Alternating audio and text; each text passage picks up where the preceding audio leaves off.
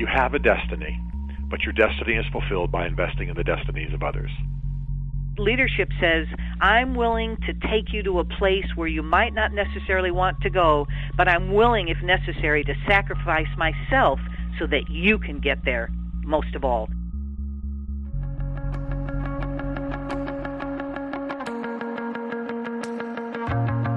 How was the Word of God heard by the people when it was first spoken? The time, the place, the political landscape, the struggles. And how does the Word of God apply to this time, this place, this political landscape, our struggles?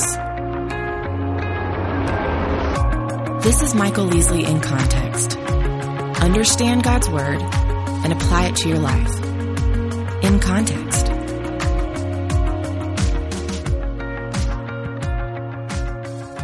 Welcome to In Context. We are so glad that you are tuning with us today. We are beginning our third season of Michael Easley in Context. My name is Hannah Seymour. I am your co-host, and I am with the Michael Easley, who also happens to be my padre. How are you doing today, Dad? I'm doing great. Always great to hang out with you. Yeah, I feel the same. It's fun. Yeah. It is fun. So, Dad, we are starting a new series to kick off this third season called The Leadership Process. Tell us a little bit about that. Well, of course, Nehemiah is not a book about leadership per se, but we learn a tremendous amount about leadership through the life and times of Nehemiah. So when we lived in the Northern Virginia, Washington, D.C. area, I taught through the book of Nehemiah several years ago, and it was interesting. The response was far more than I anticipated. Of course, in that culture, you have the military, you have appointed and elected officials, you have a high turnover rate, a lot of people at their A game who end up in that part of the country for a period of 3-4 years. All that to say, we thought it'd be a good, actually it was your idea, to revisit this study and to refresh it, renew it. And one of the fun things we did was to distill down a number of topics that we then went after subject matter experts, SMEs. And we talked to men and women around the country and asked them to give us stories and anecdotes along the lines of things like, how does a leader identify with the people they influence? How does a leader serve yet lead? That's a big topic today, what's servant leadership. Yeah, absolutely. And complicated, frankly. How do you pray diligently? I think many people approach problems in life without stopping to pray. And is it rote? Is it cliche? How do you do that? What's it look like? We asked men and women about keeping their integrity in check, about encouraging those that are under them, about keeping the main thing. And we got an interesting array of responses from some of our guests. Yeah, so tell us a little bit about some of our subject matter experts. I mean, just give us a teaser. Well, a number of them are authors, obviously. One is a 3-star Air Force general who has been around the world literally and written a little book on leadership. One is a friend of yours and mine who's a radio talk show host, and she's probably one of the quickest, most articulate people you'll ever hear on any subject. It's just, we both were, our mouths Jaws hanging open, ground. listening to her answer, like, let's just let her do the whole program. Yeah. And men and women you may not know by their name or reputation, but who gave us some gold about some of these topics. How does a leader process through things like identifying with their people, keeping the main thing, sensing God's hand? How does a leader worship? And these ideas. So it'll be interesting as we fold those into the study of Nehemiah, as opposed to me just giving an illustration. Let's hear them tell their anecdote, their story, and I think it'll be a rich time as we review these leadership principles and how the process works. Well, you prepared a brief introduction to the text of Nehemiah where you give us your definition of leadership. And actually, when the show began, we heard a couple other definitions of leadership from some of our guests that will be coming up in future episodes. And you also give us a final thought looking at the first chapter of Nehemiah. When you are in a leadership position and you're facing a difficult time, what's your response? And we have this amazing example in Nehemiah and see how he responds. And so let's go ahead and take a look at the first chapter of Nehemiah and jump right in. We're going to take a new look at the book of Nehemiah. Now, some of you may say, wait a minute, Nehemiah is not technically a study on leadership, and that has been debated for decades. What I can argue is that while the book is not primarily a leadership primer, it is chock full of leadership principles. So we'll be taking a look at how Nehemiah was moved by God's Spirit to go accomplish an impossible task, and he does it in extraordinary ways. During this series, we're going to point out 15 leadership traits or maxims that I believe are biblical and transferable no matter what time or context we find ourselves in. But let me start with defining leadership before we look at some of the book of Nehemiah. While there are thousands of leadership definitions, we could catalog them, we could try and vote on them, we could take them to committee, and we could try to come up with a consensus. And you know what? We couldn't get there. In fact, consensus is one of the models of leadership that's often heralded today. Maybe we evaluate leadership by results, who can get things done. Therefore, we'd call them a result-oriented leader. Or maybe we'd quantify them based on elections and re-elections in the political realm. Can a man or woman find himself back in office again and again? We could look at pragmatism. We could look at profit and loss. We could go on leadership and how you define it. Let me suggest a leadership definition that I've honed. I'm not saying it's perfect, and it could certainly use improvement. But let me give it to you, and you can noodle on it, and you can think about it, especially as we walk through this study in Nehemiah. Leadership is the process of influencing people toward godly principles and practices through biblical wisdom as demonstrated in attitude, activity, and ability. It's long. Let me give it to you one more time. Leadership is the process of influencing people toward godly principles and practices through biblical wisdom as demonstrated in attitude, activity, and ability. Now, each one of those terms is chock full of intent. For example, leadership is a process. It's not an end. It's not an event. It's not even a rousing speech or a rallying cry. Leadership is a process. It has different paces, different structures, different venues. It takes time. But equally as important as the process is who are we trying to influence? We're trying to influence people. Now, it may seem obvious, but we're not trying to build a product or a widget or produce something. It takes others, people, teams, groups working on a project to get that thing accomplished. I think too often leaders can think about the product or the end result, and they miss the most important part, is that we're about influencing people. I remember years ago talking to a godly Christian friend of mine who led over 350 engineers. He told me his greatest challenge was not budget, it wasn't technology, it wasn't deadlines, it was people. It was getting people to work on the same page, to work together toward a common goal. His role was to influence those people. Well, if leadership is a process of influencing people, then I would suggest also toward principles and practices. Or put it simply, thinking and doing. We've got to help people think correctly before they're going to do the right things.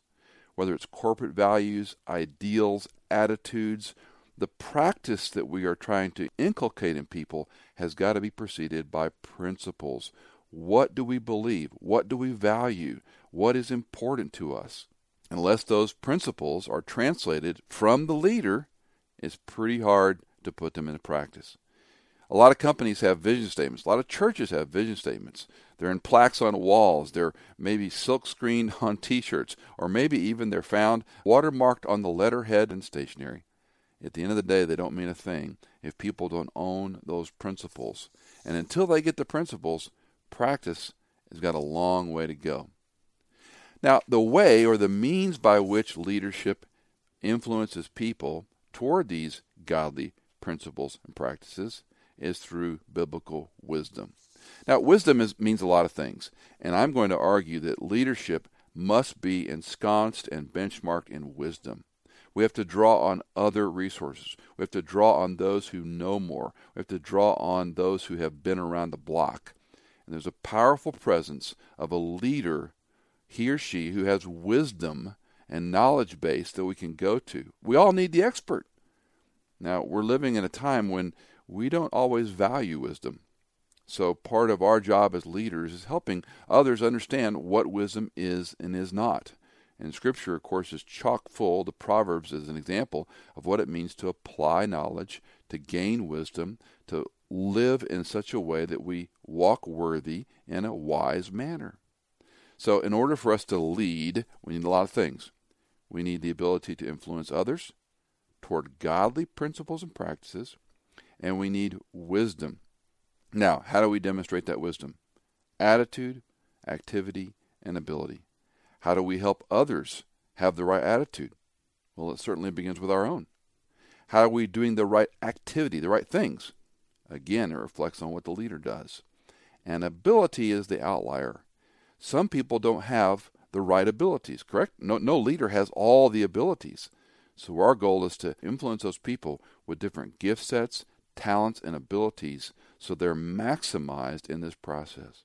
One more time, leadership is the process of influencing people toward godly principles and practices through biblical wisdom as demonstrated in attitude, activity, and ability.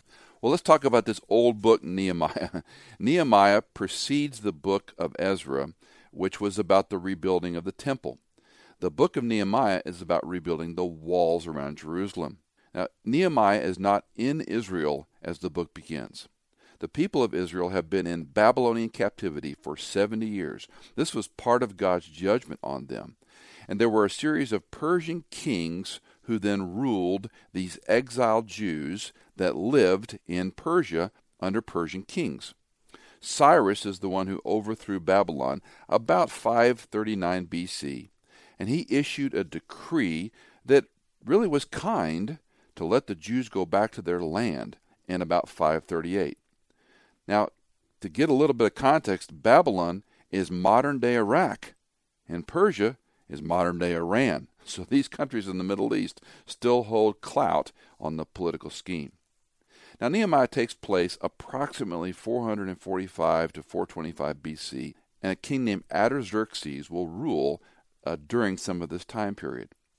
Most of us know Nehemiah had a job called being a cupbearer, and we'll get into that in some detail, but in a sense, he was like a very important butler to King Artaxerxes. His heart, however, is toward his people, and this is a great observation of a guy who's displaced from his homeland, yet living faithfully. And that's a principle for all of us. We may not be where we want to be. We may not be in our homeland. Certainly most of us aren't spiritually in exile. But Nehemiah is still being faithful and working hard as a servant of Yahweh Elohim, even though he's displaced from his homeland. His job is going to be to rebuild a wall. Now think about this in progression. Why is the wall important? The wall does two things. It not only protects the people inside the wall, but it prevents enemies from entering into the city complex. This wall was, more importantly, that which established worship. You can't worship Yahweh Elohim in his temple complex the way he intended unless you have a wall around the city. It not only protects the people inside, but it gives them that security and sense of this is God's city, we're in here, we're safe, we're able to worship God the way he intended, the way he designed. So the report comes to Nehemiah about the wall's destruction. It's not been rebuilt. And through a series of prayers and great planning, Nehemiah approaches the Persian king and asks for permission to go and rebuild the wall. This in itself is a remarkable story because the king not only allows him permission to do it, he equips him with the resources necessary to accomplish this incredible task. As we'll see in the book, he's going to finish this project in 52 days. I don't know in America with the best technology and engineers and PERT charts and planners we could do something this monumental in such a short time. It's a great study in management and getting people to work. I don't know if you've seen some of these groups that come in and raise a barn in one day or build a church in one day, but the engineering and the planning and the equipment procurement before that day of building, there were months and months of planning and organization. And that's what we're going to see a little bit of in the book of Nehemiah. He's going to organize this to the nth degree so that they can accomplish it. Doesn't mean it's going to be easy. In fact, some of it will seem insurmountable. But nevertheless, his heart and passion is for God's people. Well, let's listen to a part of Nehemiah chapter 1. They said to me, "The remnant there in the province who survived the captivity are in great distress and reproach. And the wall of Jerusalem is broken down, and its gates are burned with fire. When I heard these words, I sat down and wept and mourned for days. And I was fasting and praying before the God of heaven. I said, I beseech you, O Lord God of heaven, the great and awesome God, who preserves the covenant and loving kindness for those who love him and keep his commandments. Let your ear now be attentive and your eyes open to hear the prayer of your servant, which I am praying before you now, day and night, on behalf of the sons of Israel, your servants, confessing the sins of the sons of Israel which we have sinned against you. I and my father's house have sinned. We have acted very corruptly against you, and have not kept the commandments, nor the statutes, nor the ordinances which you commanded your servant Moses. Remember the word which you commanded your servant Moses, saying, If you are unfaithful, I will scatter you among the peoples. But if you return to me, and keep my commandments, and do them, though those of you who have been scattered were in the most remote part of the heavens, I will gather them from there, and will bring them to the place where I have chosen to cause my name to dwell. They are your servants, and your people, whom you redeemed by your great power and by your strong hand.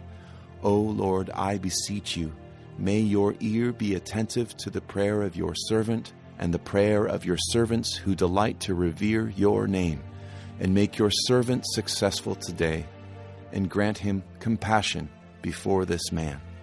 Now I was cupbearer to the king. It's a long prayer. It's chock full of great theology, which we're going to look at in the broadcast ahead. But let me just leave you with one thought today. When Nehemiah heard of this report, his first response is repentance and prayer. When I heard these words, I sat down. I wept. I mourned for days. I was fasting and praying before the God of heaven. A sober reminder to any of us in leadership, when we hear bad news, when we hear of a problem, we hear of an issue, whether it's in a church, in our company, in our home, in our country, how often do we sit down, take a breath, repent, cry, fast, pray, lament? Or do we get busy? Or do we become overwhelmed? Or how do we respond?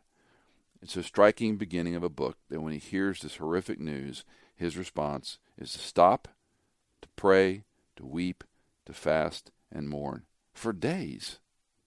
I know what you're facing as a leader. I don't know what you have faced or will face. None of us can predict our futures. This is a key lesson for all of us.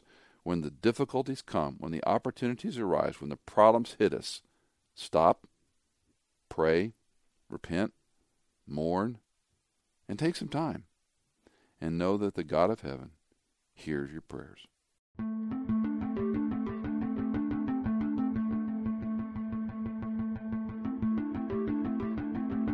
Michael Easley in Context is fully funded from donations by our listeners.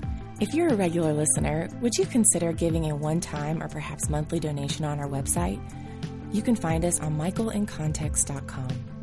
In Context is engineered by Chad Cates, produced by Hannah Seymour, and music composed by Tycho, Chad Cates, and Blair Masters. Scripture reading by Jason Germain.